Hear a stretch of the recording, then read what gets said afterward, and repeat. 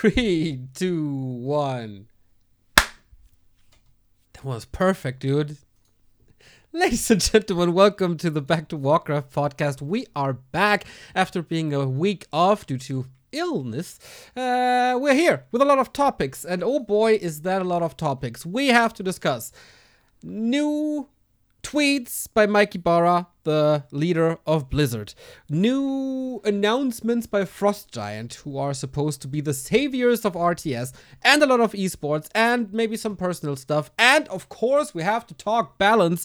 All this on the Back to Warcraft podcast 41, I think it is by now. So, as you know, this is a lot, way too much for me to do alone. So, due to popular demand, I brought the trooper of this weekend back. He's playing multiple shows a day, not sleeping at all, grinding Chinese tournaments at 4 a.m. his time. He's the one, the only Carson. Welcome back, my friend.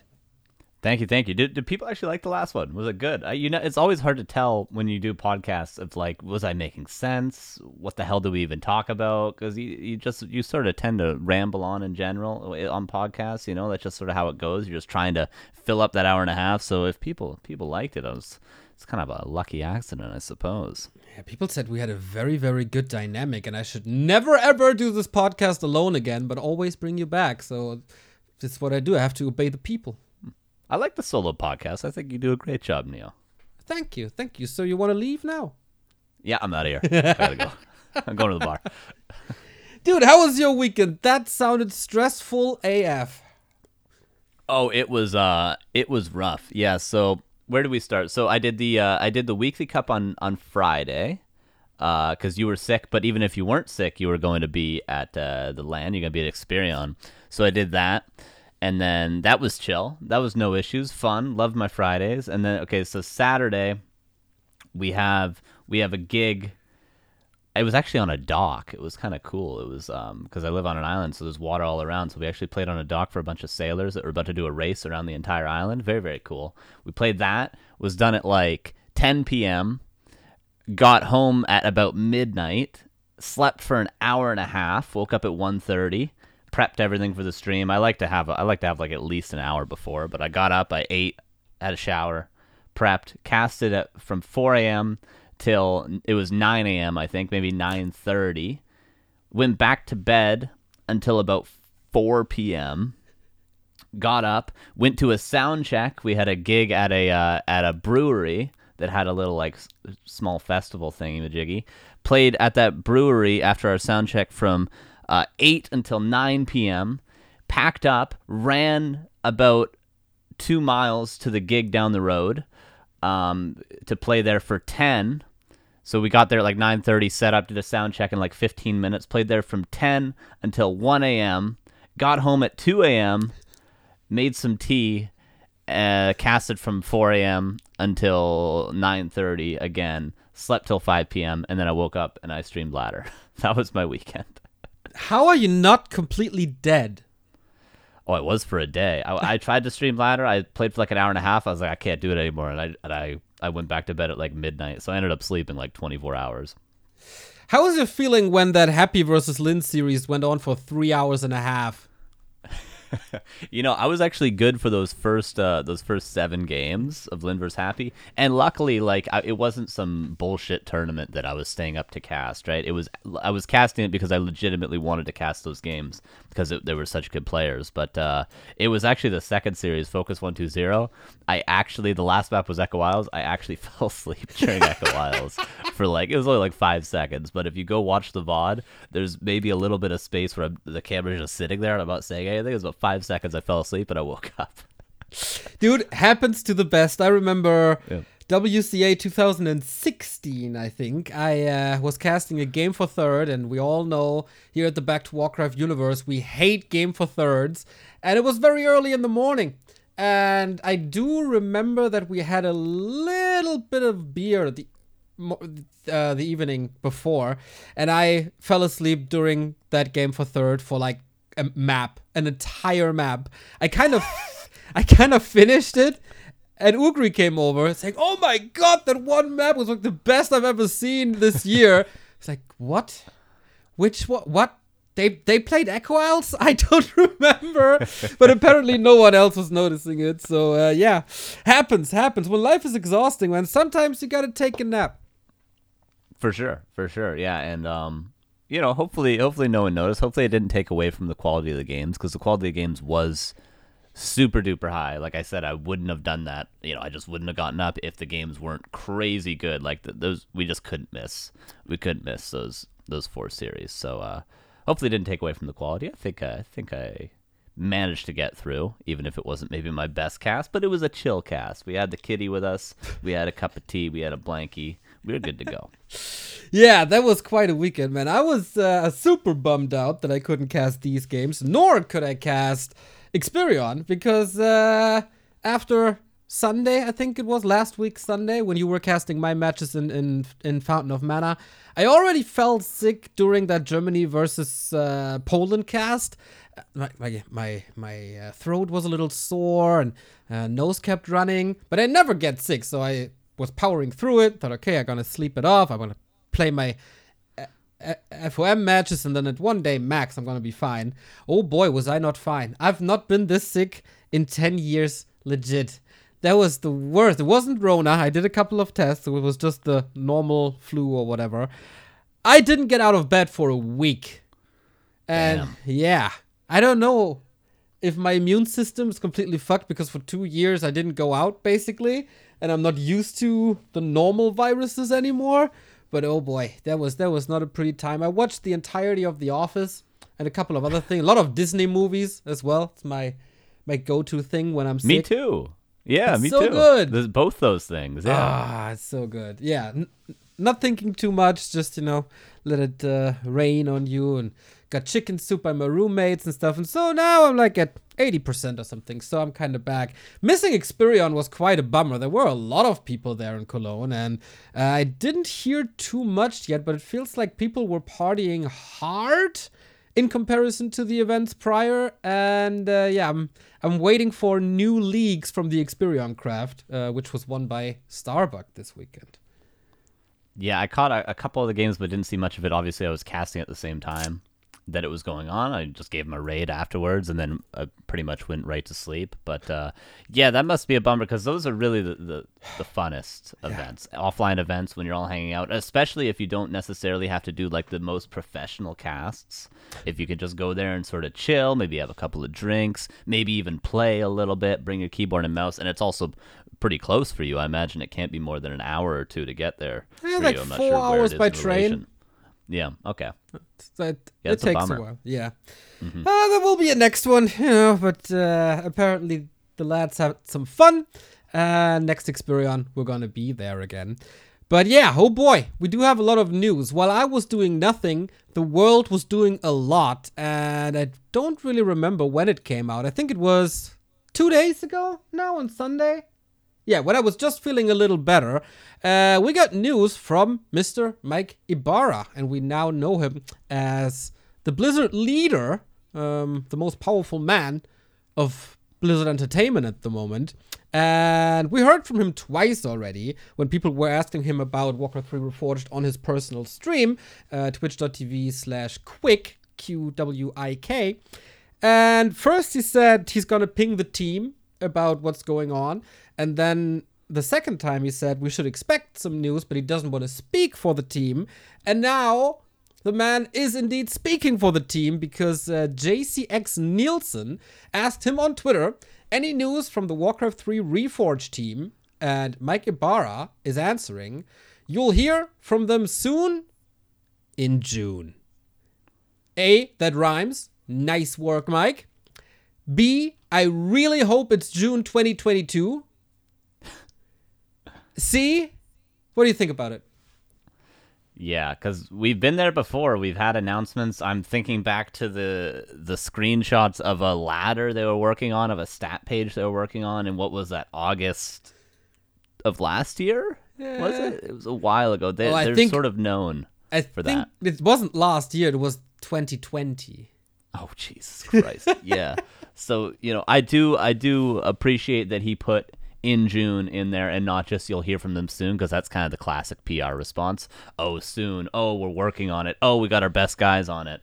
So at least he did put in June. So it's nice. I mean, I wonder what it's gonna be. It's got to be something, right? Like, God, like, how big is the team? Like, is it one person, two people, three people? I know they got a new team recently working on Reforged, so it could legitimately be some big stuff.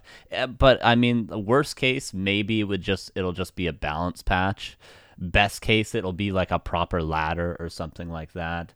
But there's just so many unanswered questions here. It's so hard to speculate. Do you have any idea what it could possibly be that they would be ready to release in the next 30 days? I have no idea. I can legitimately say that nobody from Blizzard was reaching out. I have no input in whatever they are releasing or sharing or doing. And I think that goes for all of us. Like we talked a lot recently with Remo. I met him at 2 LAN events, I think, or 1. I'm not too sure. But yeah, he would have said something, I guess, if he knew. And to my knowledge, nobody is involved. So what I know is that Blizzard, prior to releasing the Classic team, were of course working on patch 1.32 as we're 1.33 as we're currently on 1.32.10. So there were plans for something bigger in patch 1.33. So that raises the question, if their way is to do a patch, which, I mean, they have to do something, so there must be a patch. Are they picking up from what the team, that release team was doing 1.5 years ago? And is that good if they are picking up the work from the team from 1.5 years ago, especially when we talk about balance? Because of course it would be good if they implement ranked and all and bring some features back. But what does it say about balance if they change things now based on the feedback they got 1.5 years ago? Yeah, because the meta is so much more figured out right now. And obviously, just even recently, there's been a lot of feedback about balance from the community, which we'll get into later, of course. But yeah, I just wonder, do they have a lot of notes, or do they think, like, a lot of the time with developers, I feel like it's like, oh, those guys had no idea what they were talking about. We got this, you guys. We'll start from scratch. We'll do something new.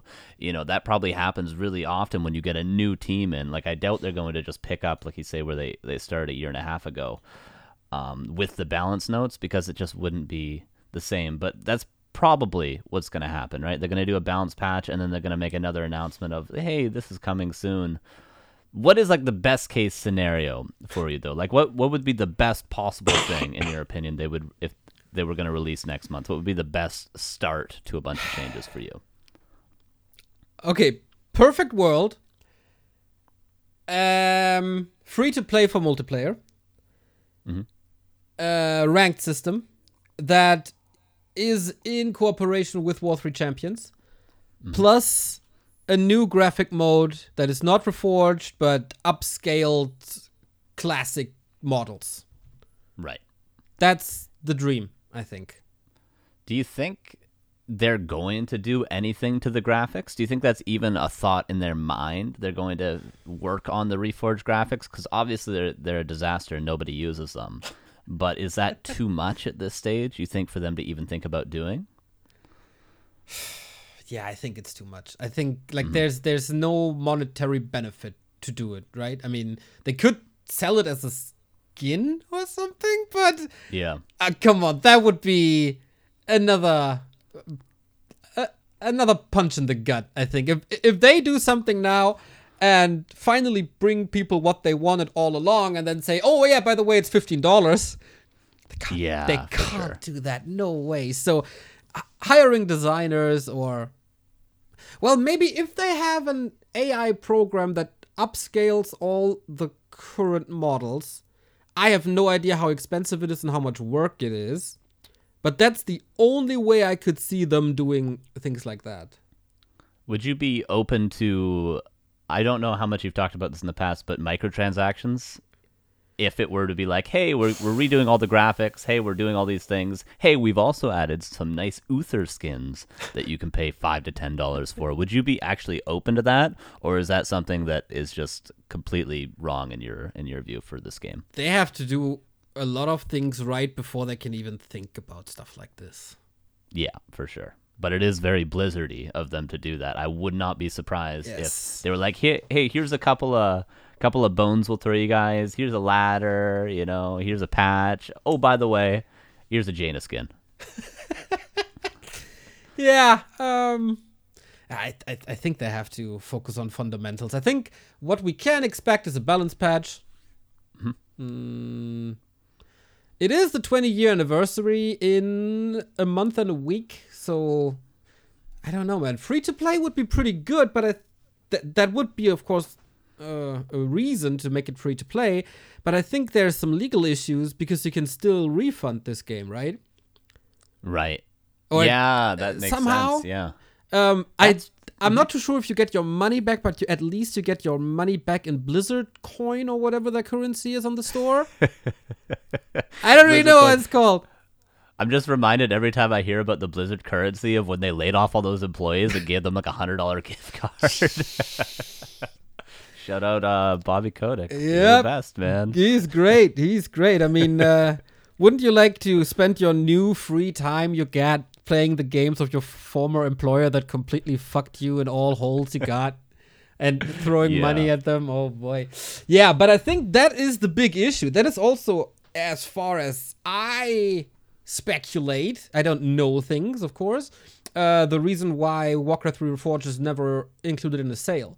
Because if it's on sale, it's different to refund it.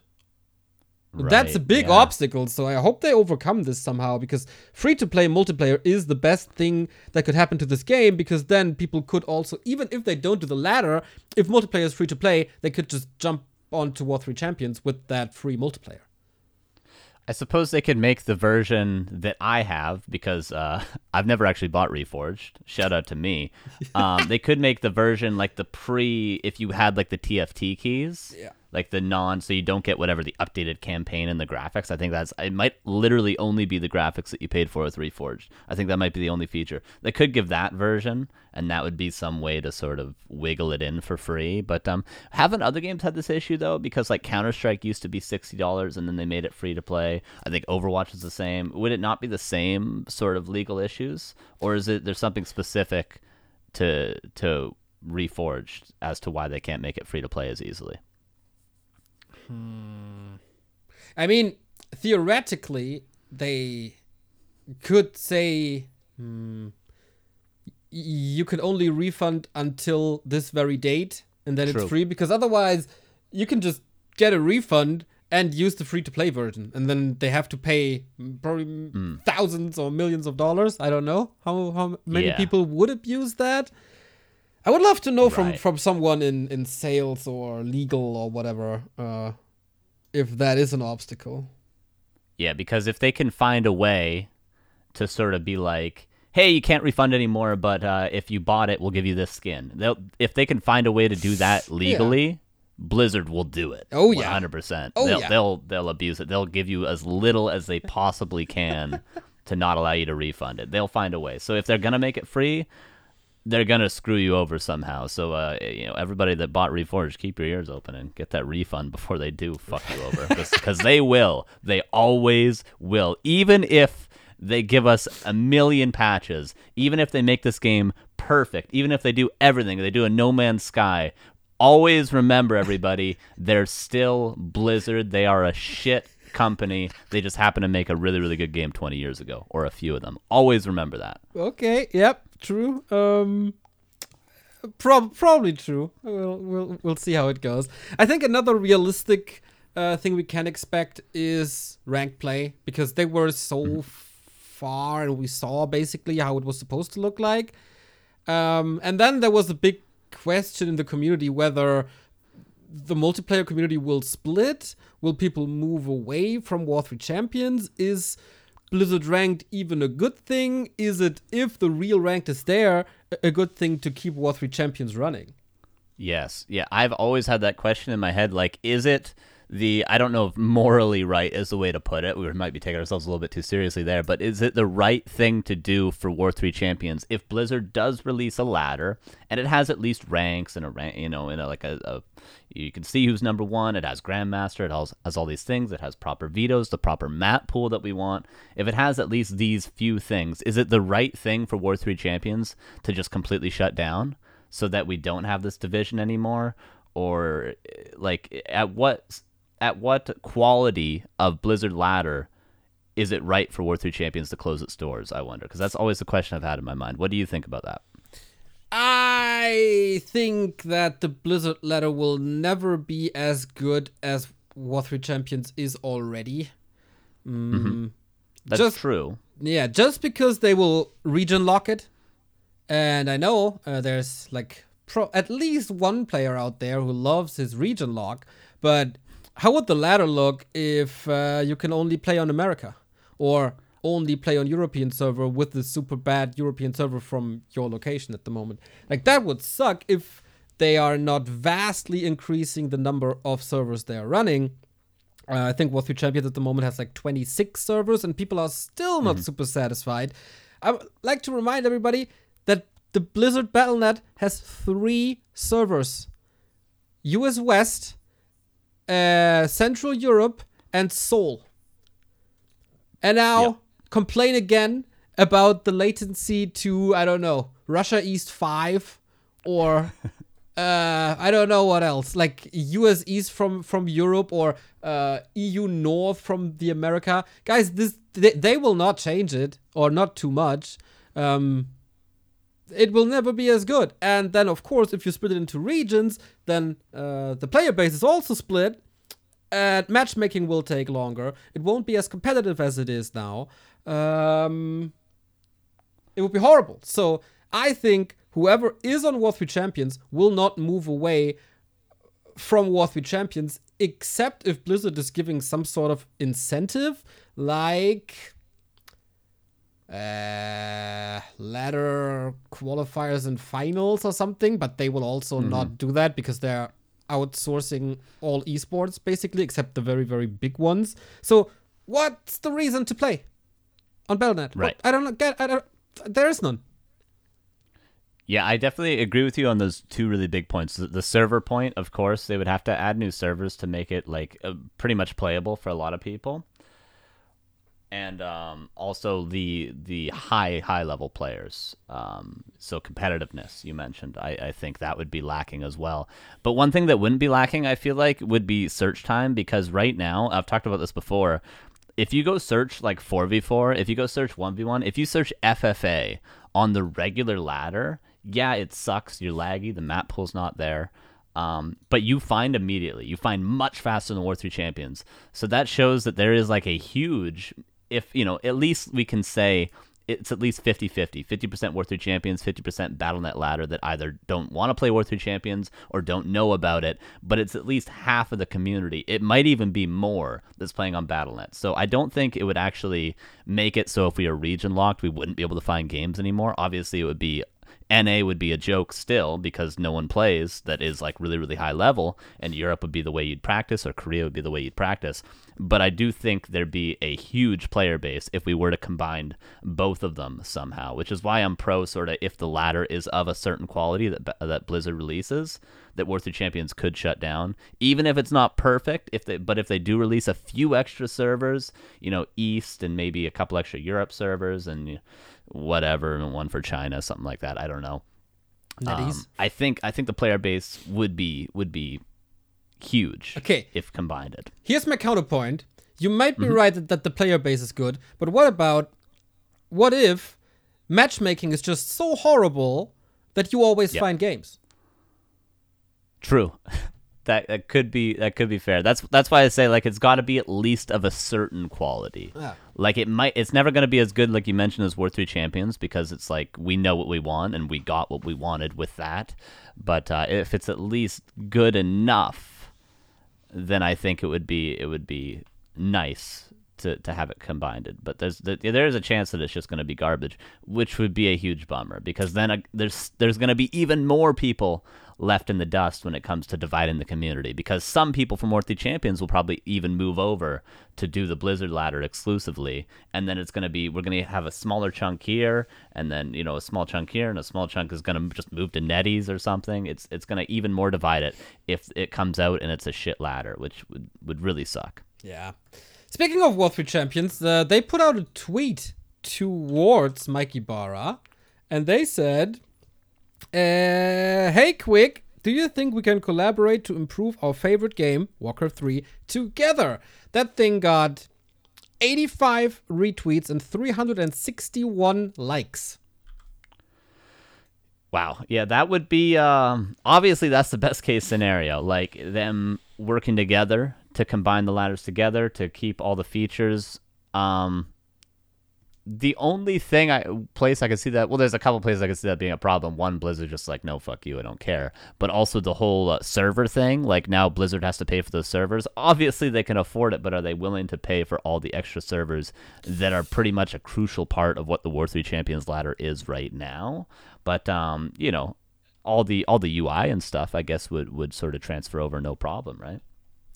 Yeah, I mean, I don't know if this billion-dollar company can afford $600 of server every month. Right? Or do they just not want to? Though? Yeah, I mean, Bobby Kotick needs his 14th golden boat. How are you supposed to afford it if you pay $600 of Warcraft servers? I don't really know. Maybe they just lay off one more employee to pay for it. Oh, sure, sure. Okay. Of course. Or, scrap the gift cards. That would also be great. Then. Right. Yeah, for sure. They'll find a way. My favorite reply under this War 3 Champions tweet was, yes, good idea if Remo, Demo, and Neo are out of the game. Yeah, I saw that. What does that even mean? I don't know. Apparently, we have to leave. Didn't mention me, by the way. I guess I'm taking over the channel, Neo. You're Thank safe. You. Yeah. Appreciate it. Yeah, I'll give you all the passwords and all the ownership goes to you. Yeah, wonderful. Are you looking forward to doing all the social media for this and YouTube editing for everything? I can't wait. I can't wait to drive back to Warcraft into the ground on my own. Sorry about that, guys. Still a little sick. Yeah, I guess that's the topic then. So, too long didn't listen. Highest expectations, ideal world, for free, great ladder, upscale classic graphics, realistic expectations, balance patch, and some sort of ranked announcement. Right? Yeah, absolutely. Yeah, I think that's exactly it. Probably. If it's anything less than a balance patch, I don't know. What would be less than a balance patch, though? Well, I mean, Naga Footsteps. Dude. We all remember it. It's freaking crazy. Like, I think I tweeted, what are your expectations when I retweeted that tweet of Mike Ybarra? And I guess 60% of the comments were about footprints. It's so incredible how much damage, quote unquote, they did by putting Naga footprints on top of that patch note list when the world was burning 2 years ago in Reforged land. Mm-hmm.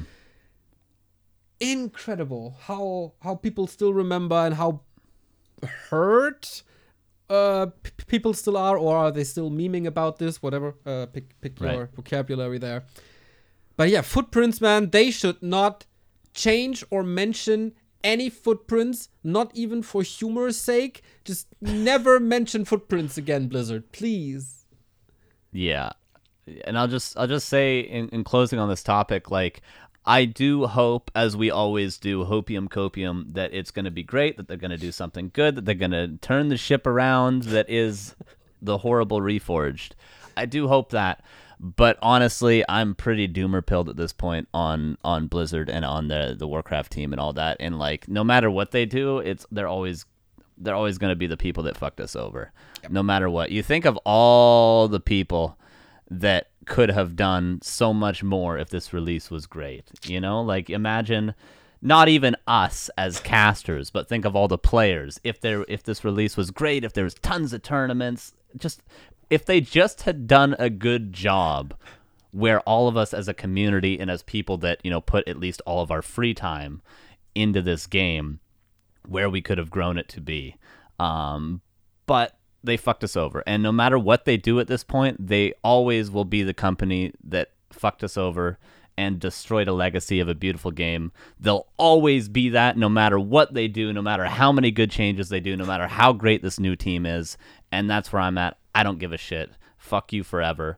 But I hope they're good. I hope it's a good patch. Yeah, I do see this a little differently because it's new leadership, etc., etc. So, as I said before, there's no monetary incentive to fix it. They could just leave it in the dirt and never mention them again, etc., etc. But if under the leadership of Mike Ybarra, some kind of new team that was not involved 2 years ago or 3 years ago is still doing something because they want to, because they feel like they have to, I would give them some props at least for doing that. And I will appreciate that for sure if they do that. And especially if they start community interaction, because that's something I guess we didn't mention. Wow, that'd be nice, yeah. And didn't have for over a year and a quarter, maybe. So if we only knew that the email address where Remo is constantly sending his patch ideas to, someone is reading that, would be nice. If someone is reading the forums, would be nice. If you guys want to talk to us, let us know. DMs open. Neo at backtowarcraft.com. Carson at backtowarcraft.com. Remo at backtowarcraft.com. Email address is open. All channels open. We are there. Like we said this so many times, don't be afraid to reach out just because you fucked up 2 and 3 years ago. We're still there, and we know that everything that Blizzard puts into this game is probably going to be for the better at this point, of course. So yeah, guys, don't be afraid. We want to help you. Especially, want to rewind a little bit to really close off this topic. If they are balancing on the feedback from 1 year ago, that's bad. They need new ideas and they need new input, because Remo's balance suggestion that he released, 4 weeks ago or something? They are already outdated because the meta has shifted between when he originally thought about the patch notes and now. So a lot of that stuff feels outdated already, and that's just 4 weeks. And they didn't have any input from pros or casters or community members in a year. So yeah, please just reach out. That would be nice. Yep. We're here. I mean, I played 400 ladder games this season, Blizzard. I mean, I'm here. We're full time. We're in it, man. With you or without you, we are here. So I mean, Jesus, what we're here to help. Obviously, I'm not that scary one-on-one as I am on a podcast. Maybe I won't tell you to go fuck yourself if you DM me. So I'm here. Don't worry. Don't be afraid of anything. Look at me. I got my cat. I'm chilling.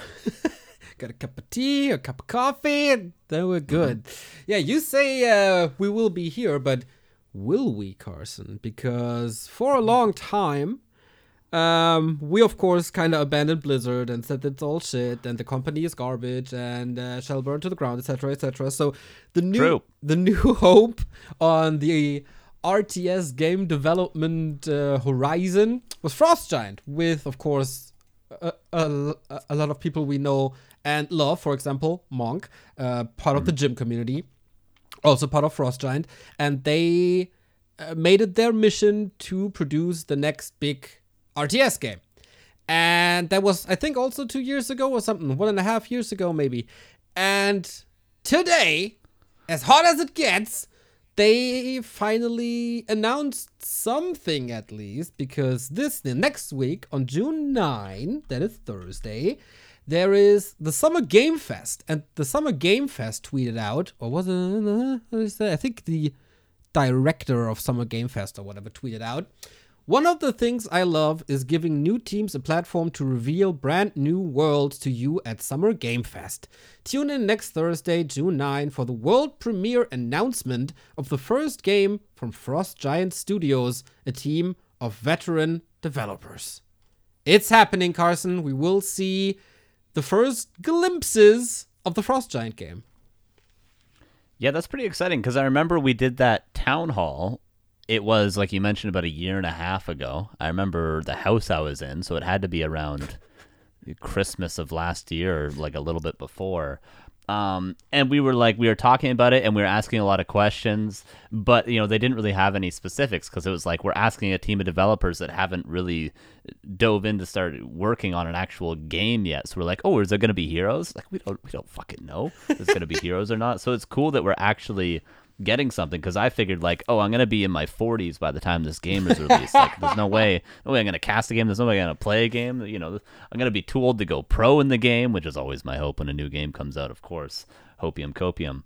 But it's cool. We're actually getting something. Like maybe it's closer than we maybe presumed. I'm not sure how long these things generally take from a brand new studio to actually having a product release, but to be able to see just even a tiny bit of what the game's going to be like is super exciting. Yeah, so I don't think we will see in-game footage.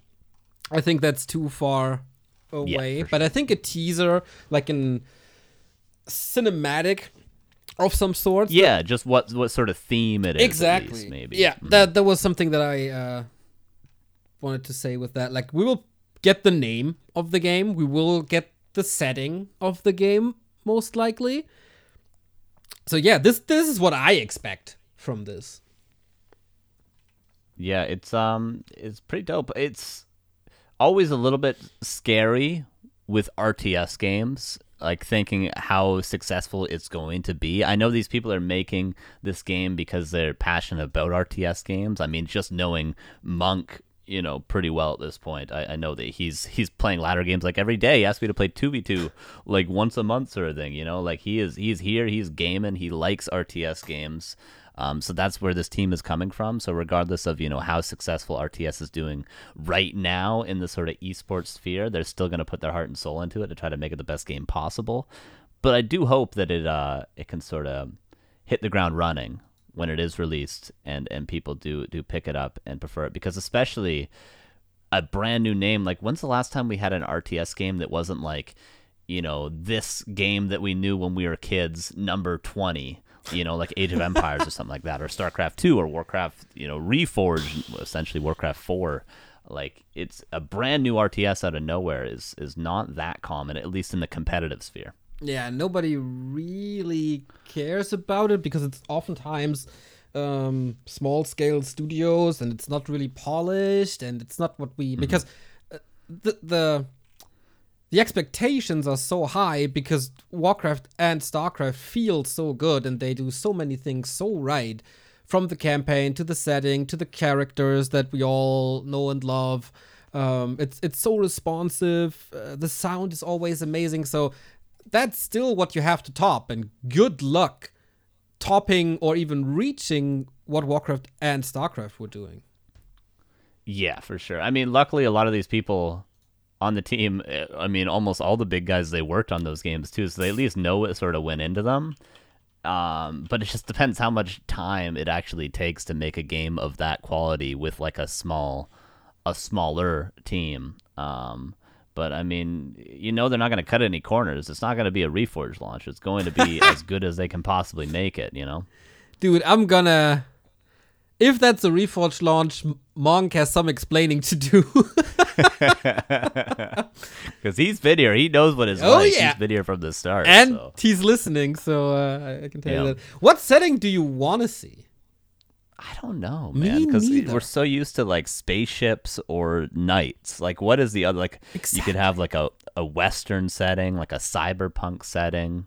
There could be lots of different stuff, but I don't know. My mind always immediately jumps to, like, the space setting, but that's just like StarCraft over and over again. So like, I don't. What are other themes that you could think of for a game like this? It's pretty much exactly my thinking as well. Like, I know these guys are in love with StarCraft, but then it will always, in everything they do, be compared to StarCraft even more than it already will be, because it is an RTS, and then it's the same setting from the same guys. It's like, I don't know if that's the right approach.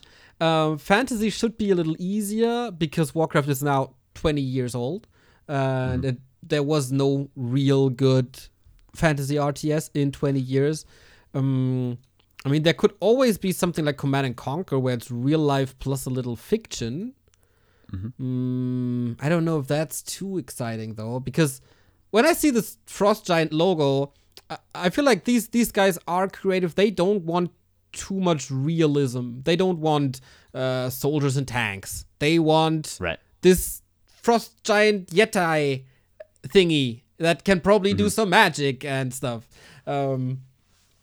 Cyberpunk would be pretty cool, I think. That's something that's not too explored, gives you a lot of options as well, because there can be some like caster cyberpunks. There can also be tank cyberpunks, just depending on the modifications they do, for example. That would be dope. What else, man? What else? Yeah, I just hope they're not too afraid. I mean, obviously the comparison to StarCraft would be one that's going to happen. I mean, people still say like, "Oh, Zerg and Undead are really similar, right? They both have this blight-like thing." Yeah. You know, so it still happens with all games, but I hope they're not too afraid, at least on the Warcraft end of things, to be like, you know, to have some comparisons, because obviously there are reasons that these games are so popular. They did a lot of things right, so to just do the opposite for the sake of not being compared, I hope they're not doing that. Just like absolutely the completely opposite end of the spectrum when it comes to every aspect of the game, because there are some good things to take from, obviously, but aesthetic doesn't necessarily have to. The aesthetic could be completely different, but I hope in-game stuff, you know, that they keep what worked over all these years. But Cyberpunk probably the most likely, but like you said, like maybe knights and swords and all that shit could also work, because Warcraft is so old, like you mentioned. Exactly. And when they initially launched this and presented more and more of the team, I was really afraid that it just will be an updated StarCraft, but now I'm lurking a little bit on their subreddit, reddit.com/r/frostgiant, and they have these monthly, I guess, bi-monthly feedback loops, and they are really interesting. They are discussing a lot of stuff like, should we use heroes or not? And in general, back when they created this post, it seems like they are leaning a little more towards heroes in some kind of way than not doing heroes. They are referencing Warcraft 3 quite a lot in what they describe. They are listening to the Hive workshop, which is always a good thing because it's also Warcraft related.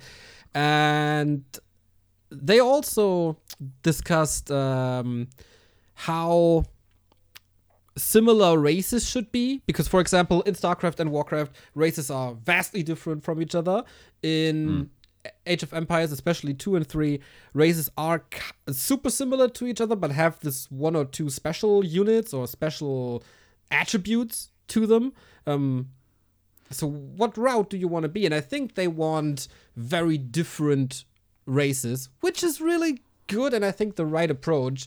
I don't want the battle between the French and the English, where they have basically the same units, just this one archer can shoot 5 meters further than the other archer, and that makes them more powerful. That kind of sucks. I want my Knight of Undead, Orc, Human, Zerg, Protoss, Terran, whatever they are called then, but I want very, very different factions.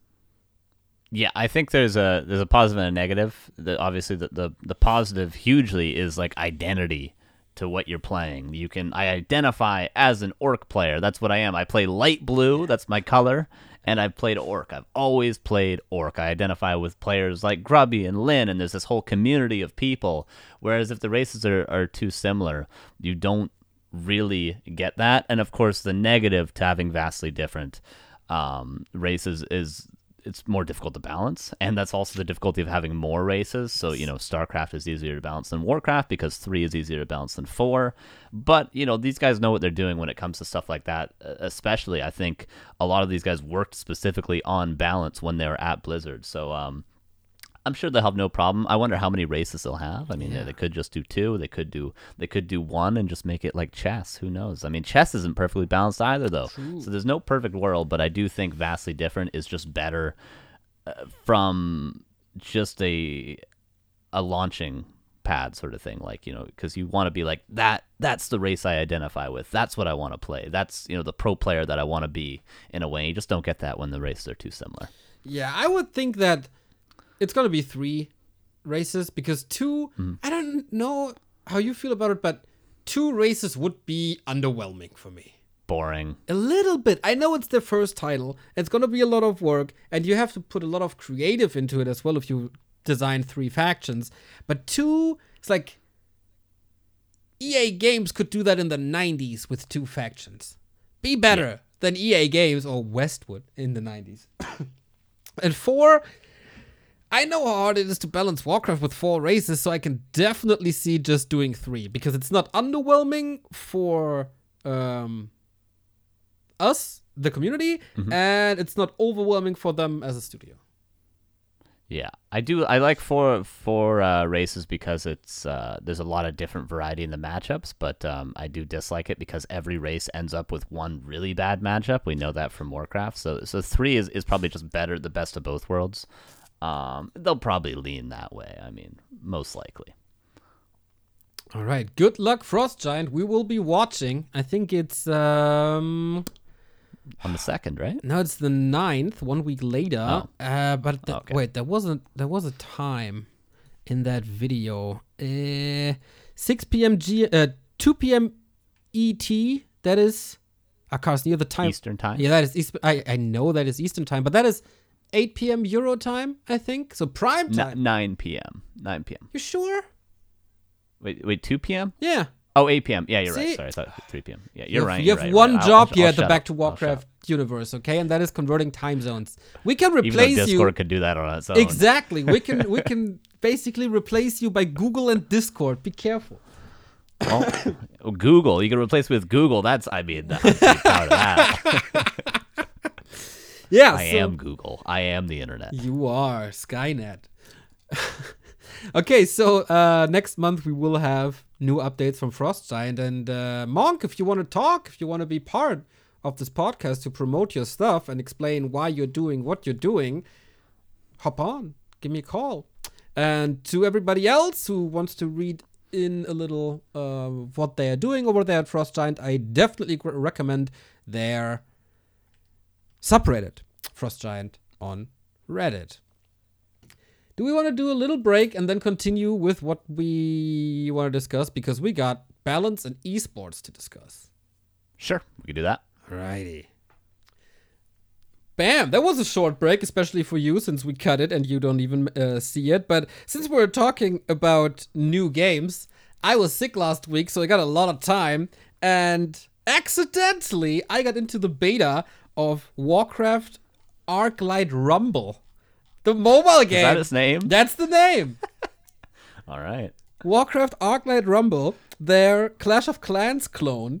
It was the second day of being sick, and I got this email like, if you want to, you can join it. And I was like, whatever. I'm watching The Office, and they got my phone by me, and I'm sleeping 17 hours a day, so screw it, let's try it. And I gotta say, it's not bad. I cannot compare it to Clash of Clans or whatever, because I never played those. But I played for a week, and it's fun. It got some cool strategic elements that I like. Like, you have to think strategically. It's not just, mass click or whatever. And at least now in the beta, you can play as much as you want. There's no paywall. If you do like 3 games, then you have to pay or wait. That's not the case, which is already good. Level design seems fine. It's a lot of different levels with different obstacles and stuff. Tower or unit design is pretty fun. Lots of different units. And it looks good. It feels good. That's the good sides. Negative sides, you gotta grind. You gotta grind so much, and it's freaking hard. So I don't see me playing this a ton, and I definitely don't see me spending money on it. But for what it is, it's not bad. It might be a little imbalanced at the moment because some missions are super freaking uber hot, and I spent like 5 hours on one map. But in general, I gotta say, thumbs in the middle with a tendency of thumbs up. I saw, I've only seen Crota, I think, streamed it. I think it's the only time I've watched it. How did he get into beta? I don't know. I mean, he's a legend. That guy's got like 50K subs on YouTube. True. Yeah, okay, maybe that's a legend. Okay. Yeah. I can't help but think there's something I don't know how you feel about this. There's just something morally wrong about playing it, Neo. I'm sorry to say. I don't think I would be able to do it. I could bring my, just like with Diablo Resurrected. I just don't think I could. We thought we were getting Diablo 4, and we just, well, I guess we're getting it now, but we didn't. I don't know. I guess if you enjoyed it, but they just ruin Warcraft 3, and then they release a mobile game. I don't know. If it's good, it's good, I suppose. Whatever. I'm not going to be playing it. I'm not even going to be thinking about it, Neo. I think you can't even play it on your iPhone 2. I have a 10. Thank you, Todd, for sending me this in the mail. I appreciate that very much, Todd. True, you got this from Todd. Oh, man. Yeah. Todd. He gave me a sweater, too. It was dope. I got a Team Liquid sweater now. Boom, me too. He said, but hey, Todd, where's my phone? Yeah, but I mean, if you don't dread mobile gaming, try it out. Think about it more like a Hearthstone alternative than anything else, which is a little more action-packed than Hearthstone. But yeah, it's not that bad. So that's my first impression on Warcraft Arclight Rumble. Yeah, and hey, Blizzard, I hope you get all that Chinese money you're hoping for with your mobile games. I hope you get it. Woo! That's all I got to say. All right, I think we got a lot to say on balance because Remo Demo started a freaking storm by releasing his patch notes. We talked about his patch notes, I think, a little bit last time. We talked about him releasing them, but we didn't actually talk about them. Yeah. But yeah, he did release them. A lot of stuff. As I said, it was a little outdated already when it was released because a clear indicator to me for that is that in his balance report, he talked about how Orc is superior to Undead at the moment because nobody can really do anything about headhunters. And by now, pro Orcs are opening with ghouls, and now the Orcs don't really know what to do against ghouls and have since then slithered back into Blade Master play, which was not mentioned one bit by Remo, so that was a little outdated. But a lot of people are talking about it now and trying to give their 2 cents on balance. And some people, if you believe it or not, are actually doing that in a very constructive way, which I definitely appreciate. Reddit is full of it, the Discords are full of it, and a person in the community, I think it was Save Orcas, made a request to Happy to share his thoughts on the current balance. And oh boy, is that a topic. I sat through it all. I transcribed it all. And we got a lot to say about this. I know you didn't see it, but rather read my transcript, right? Yes, correct. I didn't see the him talking about it. Thank you, Neo, for saving precious time of my life. I want to hear that from you now. Thank you, Neo, for saving precious time of my life. Exactly. Because the very start of his suggestions, like he did that before, right? He's opening the map with arrays, and then he builds all the buildings and all the units, and then goes through the units and upgrades one by one. Mm-hmm. He opens up with ghouls and saying they need something on tier 2. It's something that reduces magic and piercing damage. Interesting. That's his first thing. So he follows this up by saying nobody is playing ghouls anyway. And at that they're played in all 4 matchups boom, right now. And that was the moment. I was like 2 minutes into the video, and I was already triggered to the moon and beyond because it was just wrong. And I discussed this a lot. I discussed it on the gym Discord. I discussed it on the German Rocket Beans Discord. Like, what he says there is just not true. And you identified it in like a span of a second. He plays ghouls in every single matchup now. Yeah. It's Lich Ghouls in Undead Mirror, Lich Ghouls versus Human. You play Ghouls versus Farseer Headhunters. He even does it against Blade. And then versus Night Elf, same old, same old. Of course it's Ghouls. It's played in all 4 matchups. Yeah. He doesn't even build feeds versus Orc anymore. Exactly. Like, also not in the late game or anything. It's just pure ghouls. The way he uses them is get frenzy, of course, throw them in as cannon fodder damage dealers, and when they're gone, you retreat and rebuild. Right? That's basically how it works. So, you play a lot of Orc, and you probably realize that Orcs already, and Night Elves as well, have problems stopping ghouls at this current meta, and I think that's the only melee unit at like with that kind of power in the game at the moment. And then giving them magic damage reduction and piercing damage reduction would make them unbelievably OP.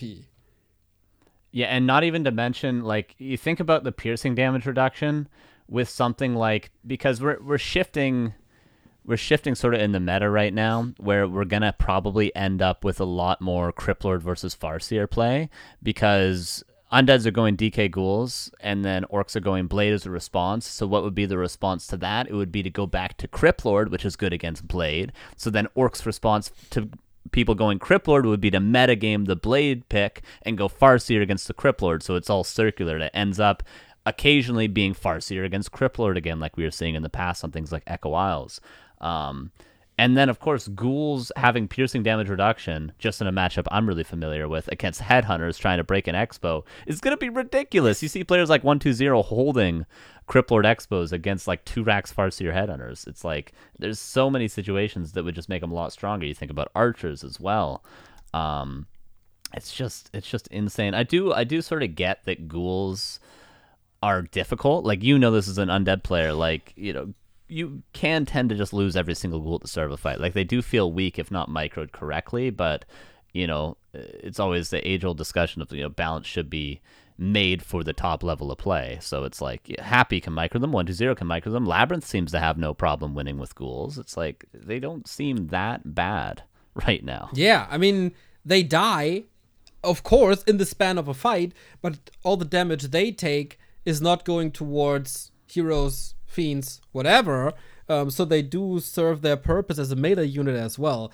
And maybe from that statement alone, I was a little biased, but I was always of the opinion that when people say only pros should do balance suggestions, it's horribly wrong, because they are very, very biased in how they approach this game. And Happy's ideas are the prime example for that. I continue some ideas he had or some thoughts he shared. The Death Knight ultimate should work similar to the Paladin ultimate, but only resurrect friendly undead units. Okay. It's not bad. It's not bad. I mean, but Paladin isn't as viable as a starting hero, obviously, so you're less likely just because of that to be using the ultimate. So it kind of makes sense. His ultimate's a little bit stronger in that regard, but it's tough to say. Okay. Let me continue. Necromancers should be able to raise skeletons without using corpses. Banshee anti-magic shell. You should reduce the spell damage it absorbs, but then also either reduce the mana cost or make it so it never expires until it's destroyed. Banshees only need straight nerfs. They don't need any buffs. And anti-magic shield going from, I think, 300 rather to 200. I think that's what it's at right now. That's not even going to change much, really. Like, that's absorbing almost every spell still. And if you can just recast it right away, it's like, maybe it would be different against like mass griffins, which we sometimes see, but that's not even the major problem with Banshees. Like, Curse is insane against Blade Master. Possession is obviously insane in the late game against Human.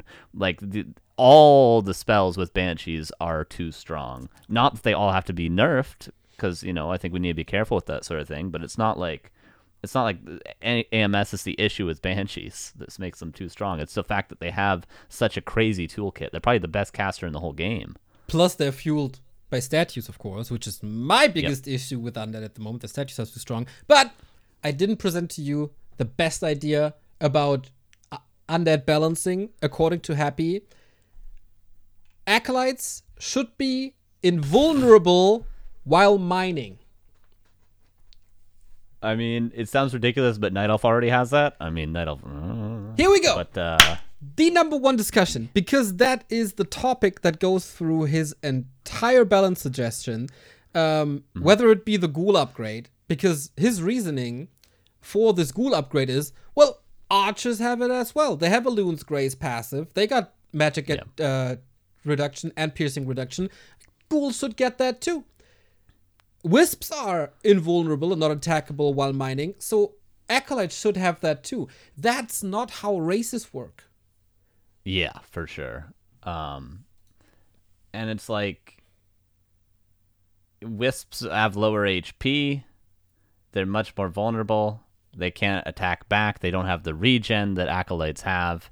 They don't have the armor, I think, that Acolytes have. I don't even think they have the movement speed anymore, even though they used to be the fastest worker. But there's plenty of reasons. They don't.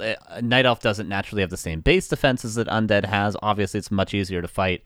You know, like Night Elf is one of the most tower rushable races, probably the most tower rushable race nowadays, next to Orc. Whereas Undead is like the one race you never push into their base.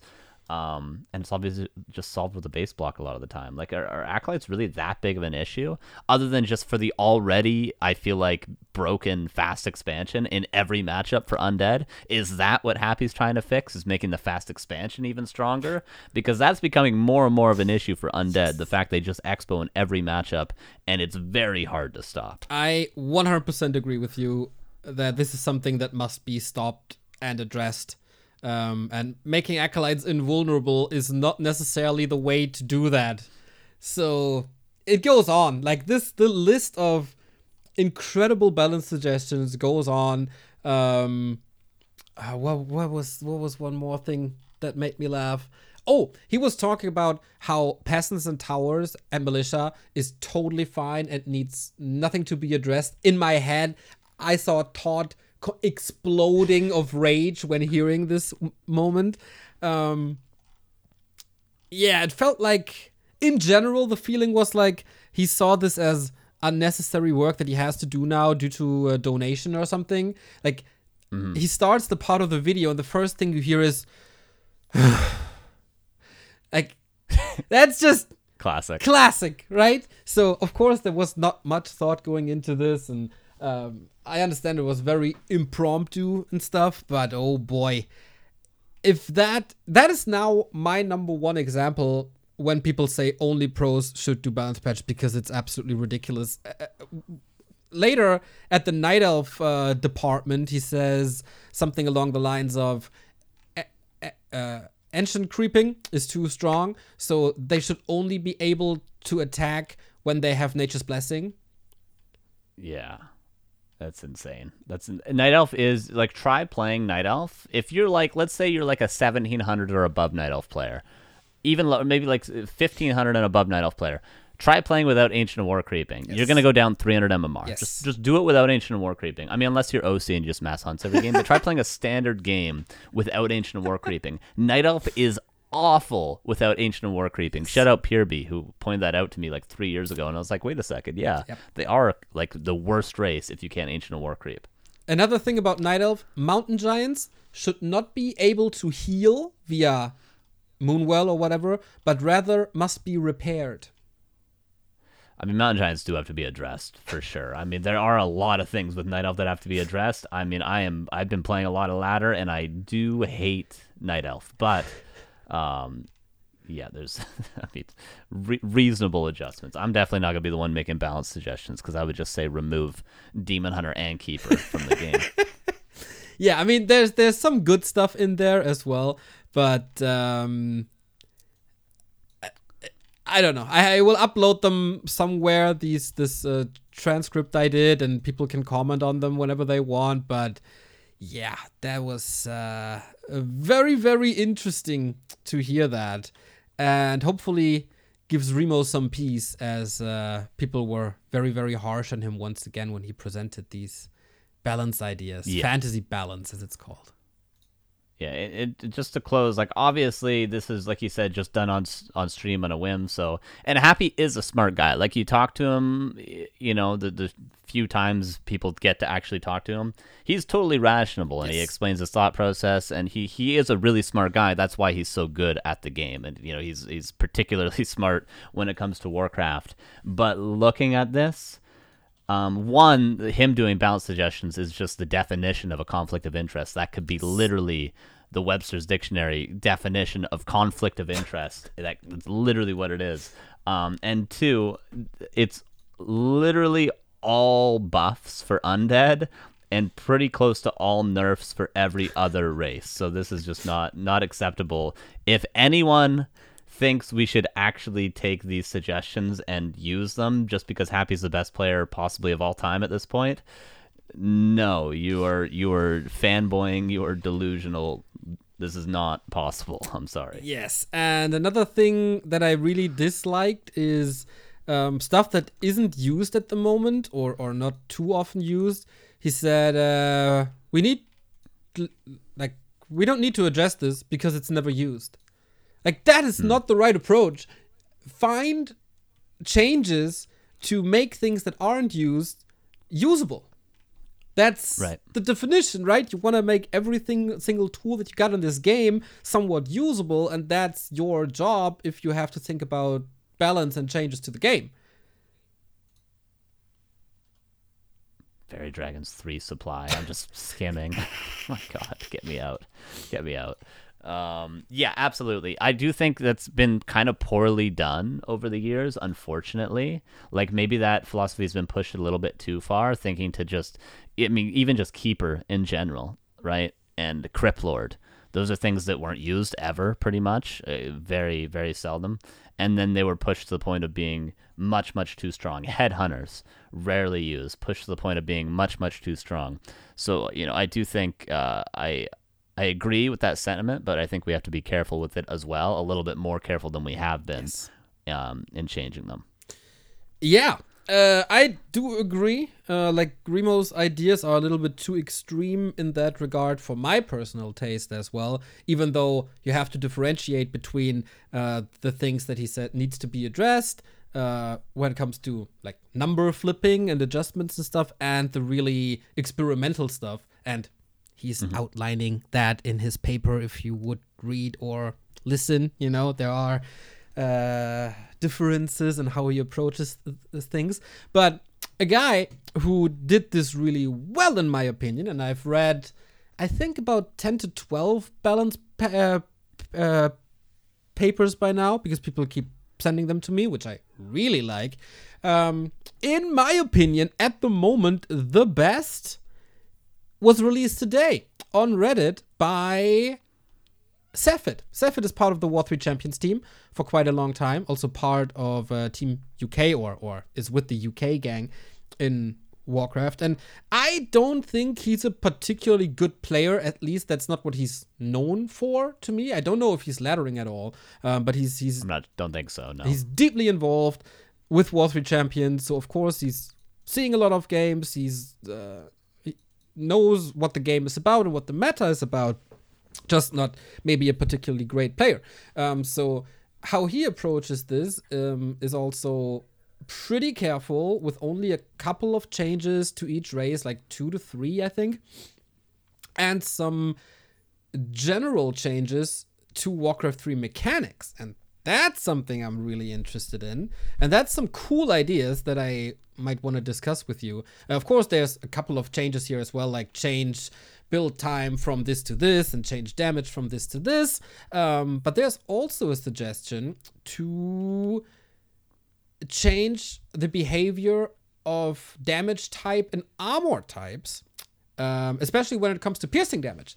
So his suggestion is, it's not spectacularly new. Some other people have laid this out as well, but it hasn't been mentioned in a while. So he suggests that piercing damage is doing less damage to heavy than it is now, less damage to unarmored than it is now, and also less damage to light than it is now, to not only address piercing damage units, that appear to be too strong, like fiends, headhunters, rifles, sometimes, and archers, but piercing damage in general, which would automatically be above to all the units on the receiving end, as they are receiving less damage, of course. For example, grunts would take less damage against archers. What do you think about changing such fundamental elements of Warcraft? I don't think it's too bad. I do think, especially against heavy armor, I do think piercing's been a little bit too strong because that happens to just be all the melee units. So like thinking to headhunters against footmen or headhunters against ghouls, fiends against burrows was a serious problem in the past. Undead would just push and just kill you before you had reinforced a lot of the time, especially when reinforced is on tier 3. So I think particularly against heavy, I think it could certainly be addressed. Unarmored and light, I think it's already strong enough against that, so nerfing that a little bit is totally fine. It's an interesting thought, and I think, I don't think it would necessarily change the game too much. It just might make it like feel a little bit better to play against these sort of units. So I think it's a good thing to at least think about, and it's not something that I've seen suggested too often. Maybe it could be done for other things too. Maybe just change how extreme all these hard counters are to things. I'm not sure, like, even magic to heavy or something like that we could think about. But I don't know how it would change in the long run if we did it to all armor and damage types.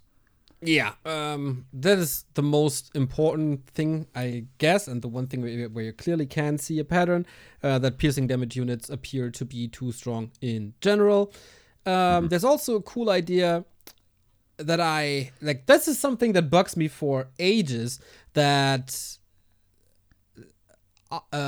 reviving a hero at the altar takes way too long. Would you agree with that? And makes taverns way too strong as a result of that, in a way. Possibly. What is the normal? It's 30 seconds level 1, and then does it go up by like 15 seconds every level? Or how long? Because I always notice it's an even. 36 every level? Yes. Oh my god. So it goes from 36 to 72 to 107, and then it caps at 110 for level 4. Damn. What would your suggestion be to change that, though? I suppose, a minute is a long time in game. It is a really long time. Yeah. I think level 1 is fine. That feels like it's back in no time. Maybe reduce it to 30. Yeah. From 36 to 30, and then add. I didn't do number crunching on this, but add 10 seconds and add 15 seconds instead of 36. That's so crazy, man. So on level 4 it would be 36. That would be 50 seconds on level 2. 64 seconds on level 3 and 78 seconds on level 4. That feels fine. Because like, personally, I almost never revive a hero past level 2 out of the altar. Never. Unless it's like a third hero or something, like you lose like your Dark Ranger on level 3, maybe you'll revive that because you still have your main heroes. Maybe if I lose my Shadow Hunter third, I'll revive it out of the altar on level 3. But I'll almost always tavern revive like a main hero, a first or second hero, level 3, level 4, level 5. No matter what it costs, I'll save up the gold, I'll sell items, I'll cut unit production, I'll cancel my expansion just to get that hero back, because you simply can't wait around for over a minute. That's an absurd amount of time. That's like 3 creep camps at a high level. Like, that's a ton of time. Yeah, I definitely agree. So I recommend the balance changes of Saphid. It was also revealed, which I didn't know, to be honest, that a statue gives the same amount of XP that Footman does. Wait, no way, really? Yes. 40? Yes. Gives 40 XP? Yes. Oh my god. That's ridiculous. Yeah, it's well, I mean, it's 1, it's a 3 supply unit, 2, it's a tier 2 unit. And 3, it's one of the strongest units in the entire game. Like a grunt gives more than that. Like, I mean, it has more HP, but like Jesus. I mean, and like, how much does, for instance, I guess like a priest and all that would give 40 still, right? I'm not sure of the experience numbers on all the units because obviously most of the time you have like tier 2 and everything, but there is a table. So it gets a little bit confusing. Wait. I have to scroll up just a little bit. There we go. The same amount of of experience that a statue does is Archer, Hippo, Talon, Glaive, a Ghoul, Gargoyle, Necro Banshee, Necro Wagon, Mortar, Sorceress Priest, Headhunter, Shaman, the casters, and the siege units, basically. I mean, I guess it's HP based because statues do have pretty low HP. What is it, like 550? It feels like 5. Yeah, I think around there. I should remember all these, but it is not a lot of HP.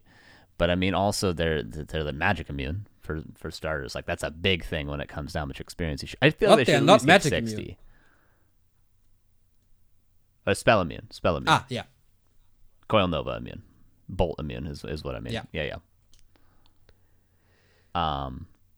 But yeah, so that's like a big thing. Whereas if I have a headhunter, it just dies to Coil Nova harass, and if I'm feeding 80 experience per headhunter, those heroes are going to be level 20 by the time I reach tier 3. Yep. Whereas for statues, like they get picked off a lot, but the reason why we've established these ways of killing statues, like camping outside the slaughterhouse with a potion of invulnerability and an orb with your blade to try to pick them off, is because if you don't do that, you kind of lose the game because they're really strong. They just recover from the fight. The reason why there's such a priority in killing them is because they're so important, not because they're so weak that we can just kill them immediately. You can kill a fiend easier than you kill a statue a lot of the time, just based on the positioning of them. So, yeah, I think that's a little bit ridiculous. There's probably a lot of things like that are a little bit ridiculous experience-wise. I don't see anything glaring at first sight right here. I think they're, like, what they thought was all the casters are level 2 units. The statue is basically a caster unit, so it should be a tier 2 unit. It's like, or a level 2 unit. I think Wyverns still give too much experience. That is something, that's pretty much my takeaway. And Berserkers, I think, as well. But apart from that, I think the balance table is pretty fine. But yeah, oh my god, that was quite a reveal. So also the way Sefid is explaining why he's doing that, it's pretty short yet effective. The way he wants to address riflemen and headhunters are that the attack upgrades aren't scaling too well while not losing too much of their initial damage, etc., etc. It's very elaborate, but yet an easy read. I definitely recommend that. And so far, my favorite fantasy balance paper I've read. Yeah. I think, like, even I didn't get a chance to read all the specifics all the way through, but even when I just looked at it, like, initially, like, and again, thinking it from, like, a biased perspective of an orc player, so orc against human, he increases the duration of call to arms. That's good. What does that directly buff in human versus orc? Well, it directly buffs the ability to power creep to level 3. When you power creep to level 3, you tend to go casters, so therefore, it de-incentivizes you from going rifles. So yeah, buff rifles a little bit.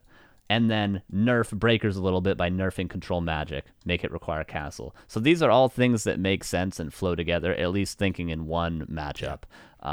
So yeah, it's pretty good.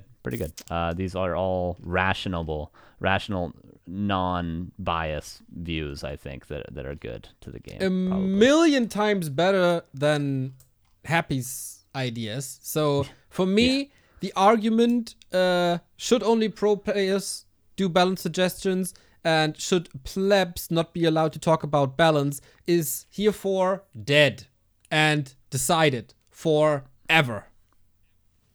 Yeah, and they're much more subtle too, which is good. But yeah, it's always going to be like that.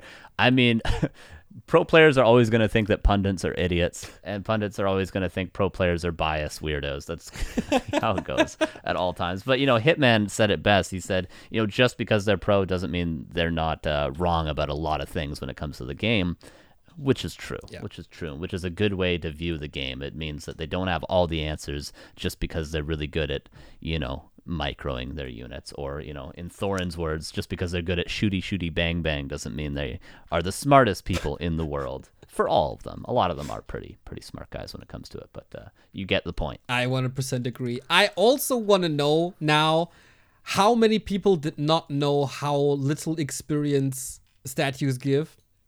I really want to know. Like, if you didn't know this while hearing this, put it in the YouTube comments. Say, I'm guilty of not knowing how much experience statues gives, and I'm pretty sure there's a lot of big names. I saw a lot of famous player names already befuddled by that reveal today in several Discords. So, shout out to that discovery. Is there anything else we wanted to talk about on this matter? I mean, there's always more stuff to talk about when it comes to balance. Like, obviously the whole idea of like who should be doing the balance suggestions, if not Blizzard. Obviously, we differ on our opinions there. Like, because I'm of the opinion of I don't actually like any feedback is great, and the fact that we're getting structured feedback like this from the community is great. Shout out to Mr. Remo Demo for sort of starting the really structured detail analysis of the balance.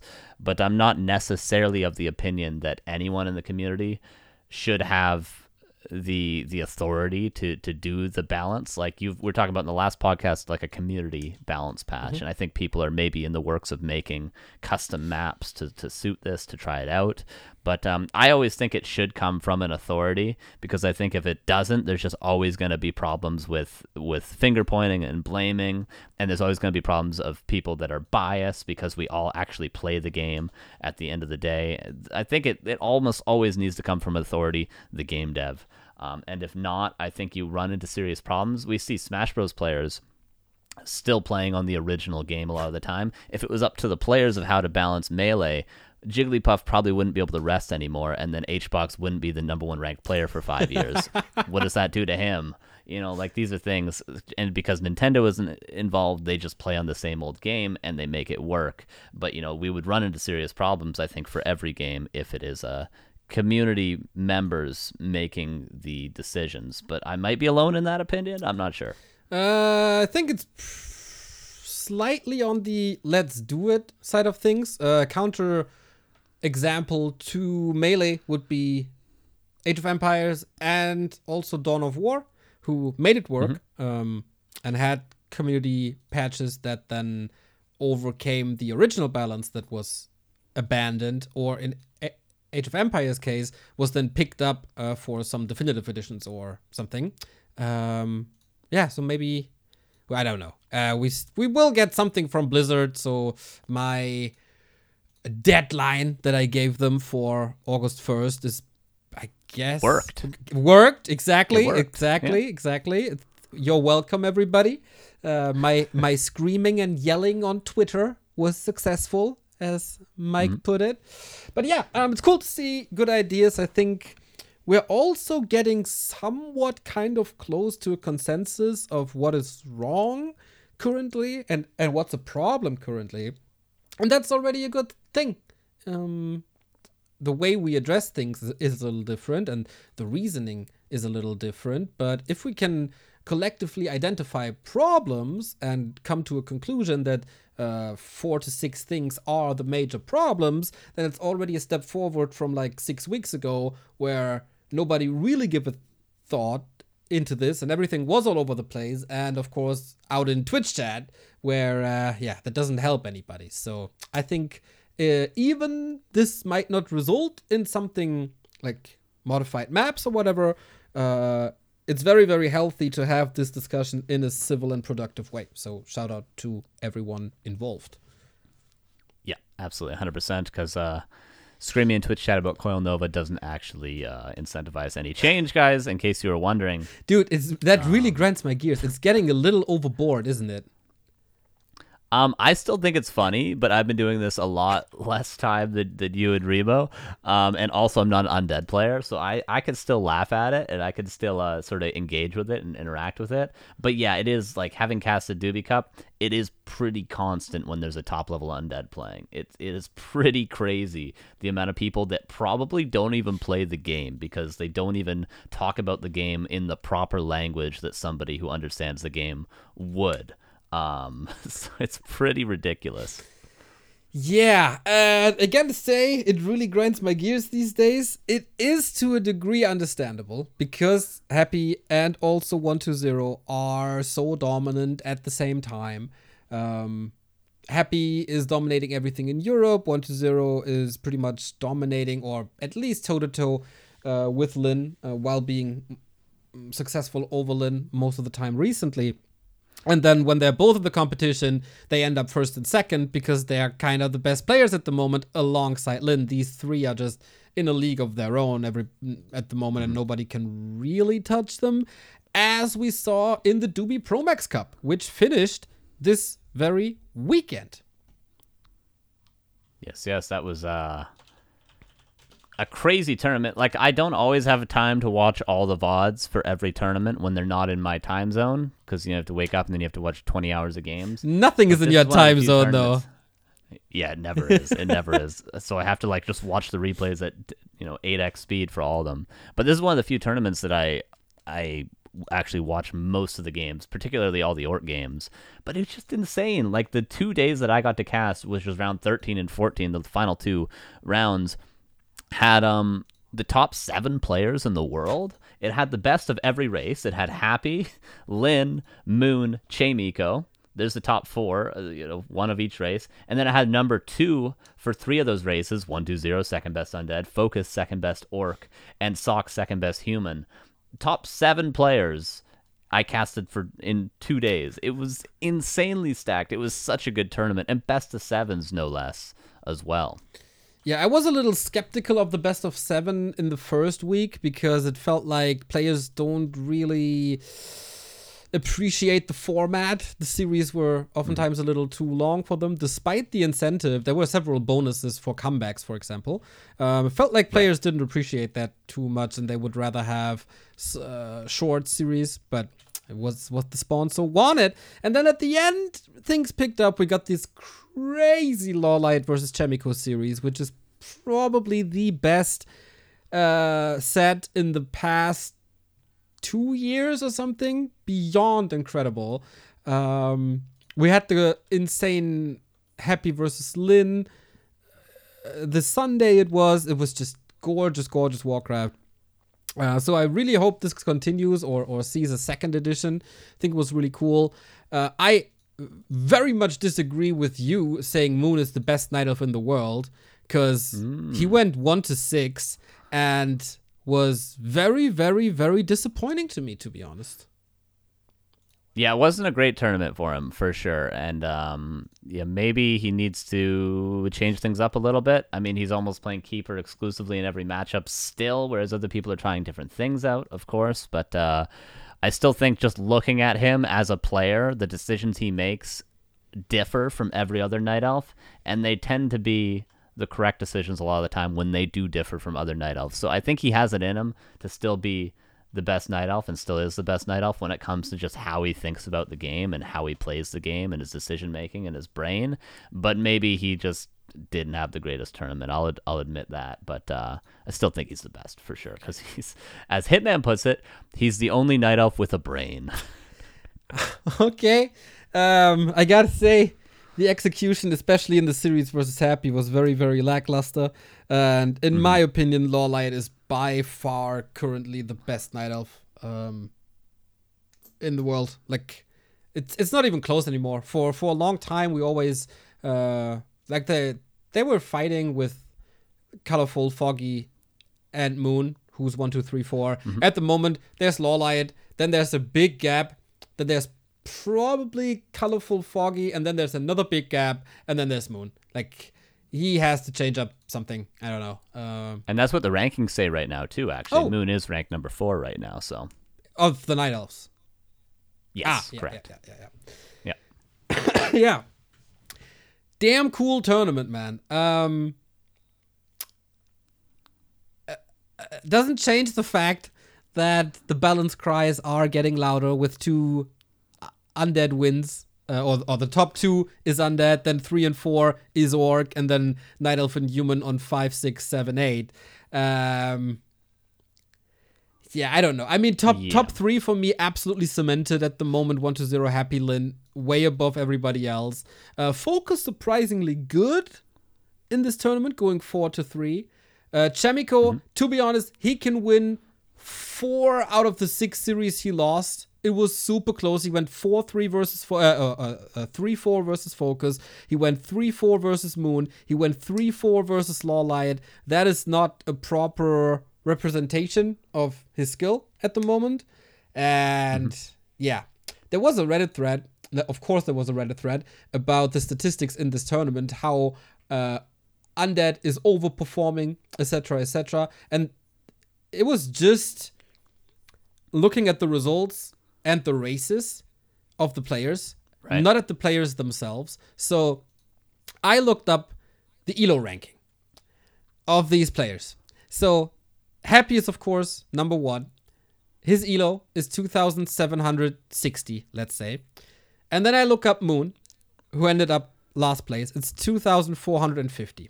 So if you can do the math, there's a roundabout 300 ELO points difference.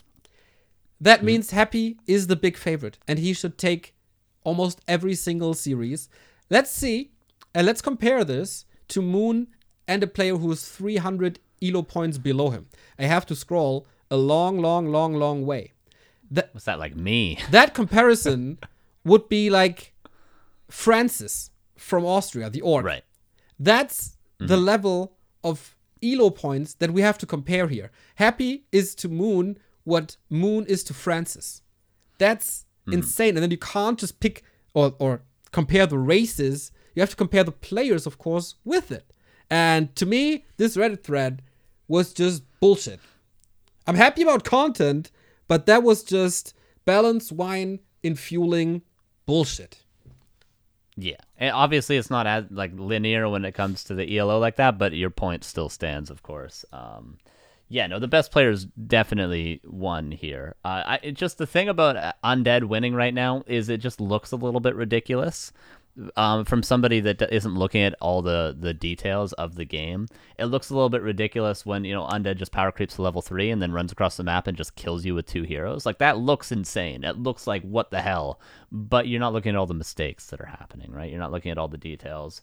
And Undead's certainly strong. Like, I would say the balance line when it comes to human weak, Undead strong is accurate, but it's just really skipping all the details when it comes to the players, like you mentioned specifically, and the mistakes that some people are making. Because it's like Undead might be the best race right now. It's probably Orc. It's like if you had to tier them, it would probably be Orc, Undead, Night Elf, Human in that order. But it comes down to the players really at the end of the day. It's not. It's like if you ask the players themselves too, they'd probably say that as well. They'd probably say, "Happy's just better than me. What am I supposed to do?" Yeah. I'm not saying that Undead isn't strong in certain regards, but I also think that it is in the hands of Happy and 1-0, who are currently the strongest players. But yeah, I would definitely agree with you in that regard, in pretty much every regard. But yeah, it's just too simple to just look at the races, and it's really, really no fun. Yeah. To see that in chat and on Reddit over and over and over and over and over again. Yeah, so much for that. But let's see what June brings. Maybe the balance will be changing then. Yep. Last segment, I think, from me is rule changes to Show Cup. Show Cup, show match series where Happy is the king for 19 episodes. So episode 20 is coming up this very Saturday. And before, it was basically a 6-map show match where Happy stays the king if he gets 3 maps, but if he gets defeated 4-2 or 5-1, that challenger is then the new king. There's money for every map. So there is changes now. That includes off-race playing, which is something that we haven't seen in a long time. So it's now 4 times best of 2 instead of 2 times best of 3. The first best of 2 is they play with their normal races. The match is Happy versus Focus, so they're going to play Happy as Undead versus Focus as Orc. Then they will be playing with alternative races. And for Happy, it is known that he's going to be playing Night Elf, which makes sense, I guess. We don't really know what Focus is playing. I don't know if he can choose this race then. I think he can, but I'm not really sure. So we're going to have the players with 2 alternate races where Happy will be playing Night Elf and Focus can't be playing Orc. And then we also have one player with their standard race versus the other player with their off race. So 4 times best of 2. What do you think about that system change? Well, I think it'd be funny if all the off race matches ended up just being Night Elf mirrors. That's an aside though, but because Focus might pick Night Elf as well. I think it's all right. It's kind of cool. I think the novelty is going to run out pretty quickly when it comes to that. I think what could be interesting would be seeing swapped races. So Happy playing Orc and then Focus playing Undead. Just to see, because I think that is really the only thing about off racing that's interesting. Like, we don't really, at least when I say me, I mean, when I say we, I mean me, but I don't really care about how Focus and Happy play Night Elf versus Human. Like, I don't care about seeing that. That doesn't mean anything to me. I don't get anything from that. What I do care about is seeing how Happy plays Orc against Undead. So swapped races is cool because they understand the weaknesses, they understand the details still of the matchup despite being on the other side of it. So the only thing that might be lacking is like the micro with the units and maybe like the full understanding of how to creep certain camps or what creep routes to go for in what certain situations. But so reverse race, I think, could be very, very interesting. I'm surprised that there's been no rule for that like maybe one of the best 2s is swapped races. Yeah, the off race thing I just don't really care about. And the fact that we only get best of 2s when it comes to the main races, like I said, I think the novelty is going to wear off. Like, I'd much prefer to just see what we had before, and then at most reversed races, but we'll see. Maybe it'll be really fun. Yeah, I think it underlines the show match character of the series and yeah, really makes it more of a show match than just a regular one-on-one between 2 players, which I like, which I think can be super fun. I'm really not that interested in one player playing main race versus the off race of another player, because that will probably only lead to storms or a total embarrassment of the player who loses with his standard race against the off race of another player. True. There's a narrative you can spin though too, so that almost makes it exciting in a way, you know? Because like 120's Night Elf is nasty. Like, you remember seeing his Night Elf. I forget who he's playing against, but 120, like, if we see him off racing Elf, like, his Elf is crazy good. And there's a lot of players that have off races like that. Thinking TH and Infi mostly, but even Laliat has a pretty strong off race. He has super good human. Sock plays a lot of off race as well. Yeah, exactly. So, there's some space where, like, if they get the right matchup and they're playing their strong off race, it could work. So there's like narratives to be spun there. It'll be fun for a couple of series, I'm sure. Yeah. It's still really good players. So I like that they are changing it up. So on Saturday, it's Happy versus Focus, as I said. And on Sunday, it's the winner. So probably Happy versus Lin. Yes, the winner then versus Lin. So we get at least best of 2 rematch of Happy versus Lin and then off race. Haven't seen Lin off race too much, to be honest. Well, we have seen... It's pretty good. Okay. Yeah. We have seen Happy a little bit in the ESL Cups, and... Happy is practicing Night Elf at the moment on the stream. I saw that. So, of course, he takes it very, very seriously. Not bad. Good changes. There's also... Stoker said it. There is rumors of Rejuvenation Cup coming back. I know for a fact that 2 more tournaments will be announced soon. And War 3 Champions season is almost over. I think players still have a month to grind ladder, and then it's War 3 Champions season, or final season again. It's looking like a hot summer. Very cool. Yeah. So I have a month to get one of those top spots. Right Well, I've played 400 games and I haven't made it to Masters yet. So I mean, I don't know if another month's going to do me any good. Maybe next season I'll be able to make it. Wouldn't that be hype? Wouldn't that be just super hype? Dude, I would cheer for you so hard. Oh my God, one Chinese, is that live? I think it's live. He has 1,400 games. Yeah, he's been grinding, dude. It's super dope to see. Holy shit. Because he's young too, right? So it's nice to see. 25, I think. Oh, is he 25? Okay, it's still pretty young. Maybe I was thinking of someone else is like, oh, that's 15 sway, but is super young. But yeah, and he's pretty cool. He's got a different style. He plays a lot of Demon Hunter. He was really like back in the day, whatever it was, 2015 WCA. I remember him being like one of the stronger players. He was like, oh my God, this guy could be the best player in the world in a couple of years, and then he was just gone. So it's cool to see him back for sure. Dude, this guy has more games than the second and third most games combined. I wonder how many Hitman has. Probably not too many. 500 solo, or something. He's just playing other. Not even close. Yeah, let's see. Where is he? I think he's playing right now.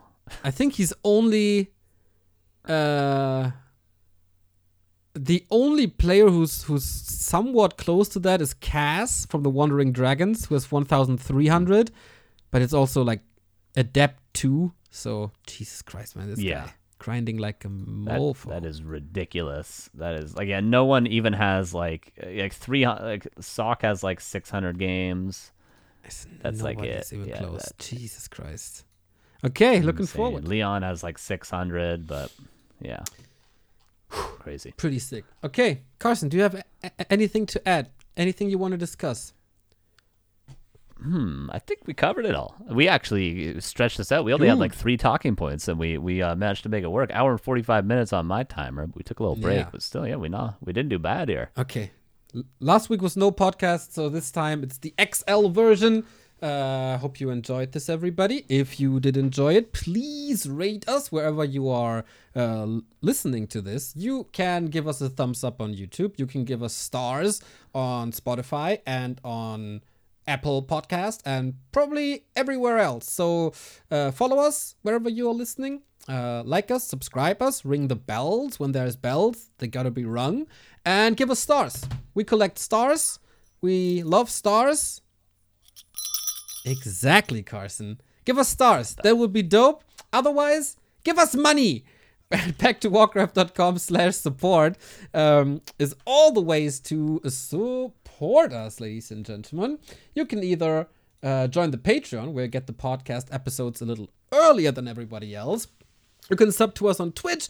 You can join us on YouTube via membership. I saw the first 2 people doing that. Thank you very much for that. There's one-time donations via PayPal and credit card. There's also crypto donations possible. We have a merch store. And of course, we give a shout out to our sponsors that give us hardware from Corsair, esport hardware manufacturer of the year, doing the best gear for you guys and for us, of course. And to get us energized through the summer, we are powered by a Berlin startup called Holy Energy. Very tasty energy drink replacement that is without sugar and therefore healthier for you. And with that, we can do more awesome Warcraft stuff, and that would be nice. Wouldn't it be nice if we could play Warcraft? Na, na, na, na, na, na, na, na, na. Pet sounds. You haven't heard it, everybody. Go check it out. You're not the singer of your band, are you? Oh, God, no. I don't even sing harmonies. Any news on your single, by the way? When is the first single coming out? We've been getting a lot of mixes back. My singer is going to Vancouver, taking the ferry to Vancouver to re-record 1 track on vocals today, actually. He's there today. So we're putting a lot of work in. Management has been emailing our producer back and forth and really pushing the gas pedal to get it sounding as good as it can. So slowly but surely it's gonna be good when it's finally done, or at least it'll be as good as we can do. Let's put it that way. I don't know if it'll be good, but it's getting closer. It's getting closer. It's still going to be a couple months though. All right, then. I know that community member Sithrin has his single out. He goes by the name of Bluebird, so check him out on Spotify and give him a play as well. He'll definitely appreciate that. And with that, we're going to see you guys on stream for the esports and probably our own game at Fountain of Manor. And of course, next week for the podcast. Thank you very much. Shout out to our dear Patreons who are the fuel in the tank of Back to Warcraft, especially the guys on the higher level, like, for example, a Knubberquakes, who is just the all-time GOAT of all the times in all the universes. But also, thank you, Toxie, who basically, or by the way, discovered how little XP statues give. Thank you, Burrow Rush, our latest joinee on the Midas level. Dondolare, always cheering for you, my man. Grinchy, the purest soul in all of Warcraft. Jgats, Scription, Circato, Teggy, Dunkirk, Armin VP, Burning Blades, KMS, Kuba, and Niels. Thank you, guys. Those are the big hitters. Of course, there's plenty more. Become a cool Patreon as well. It's the best way to support the project. And with that, we're out.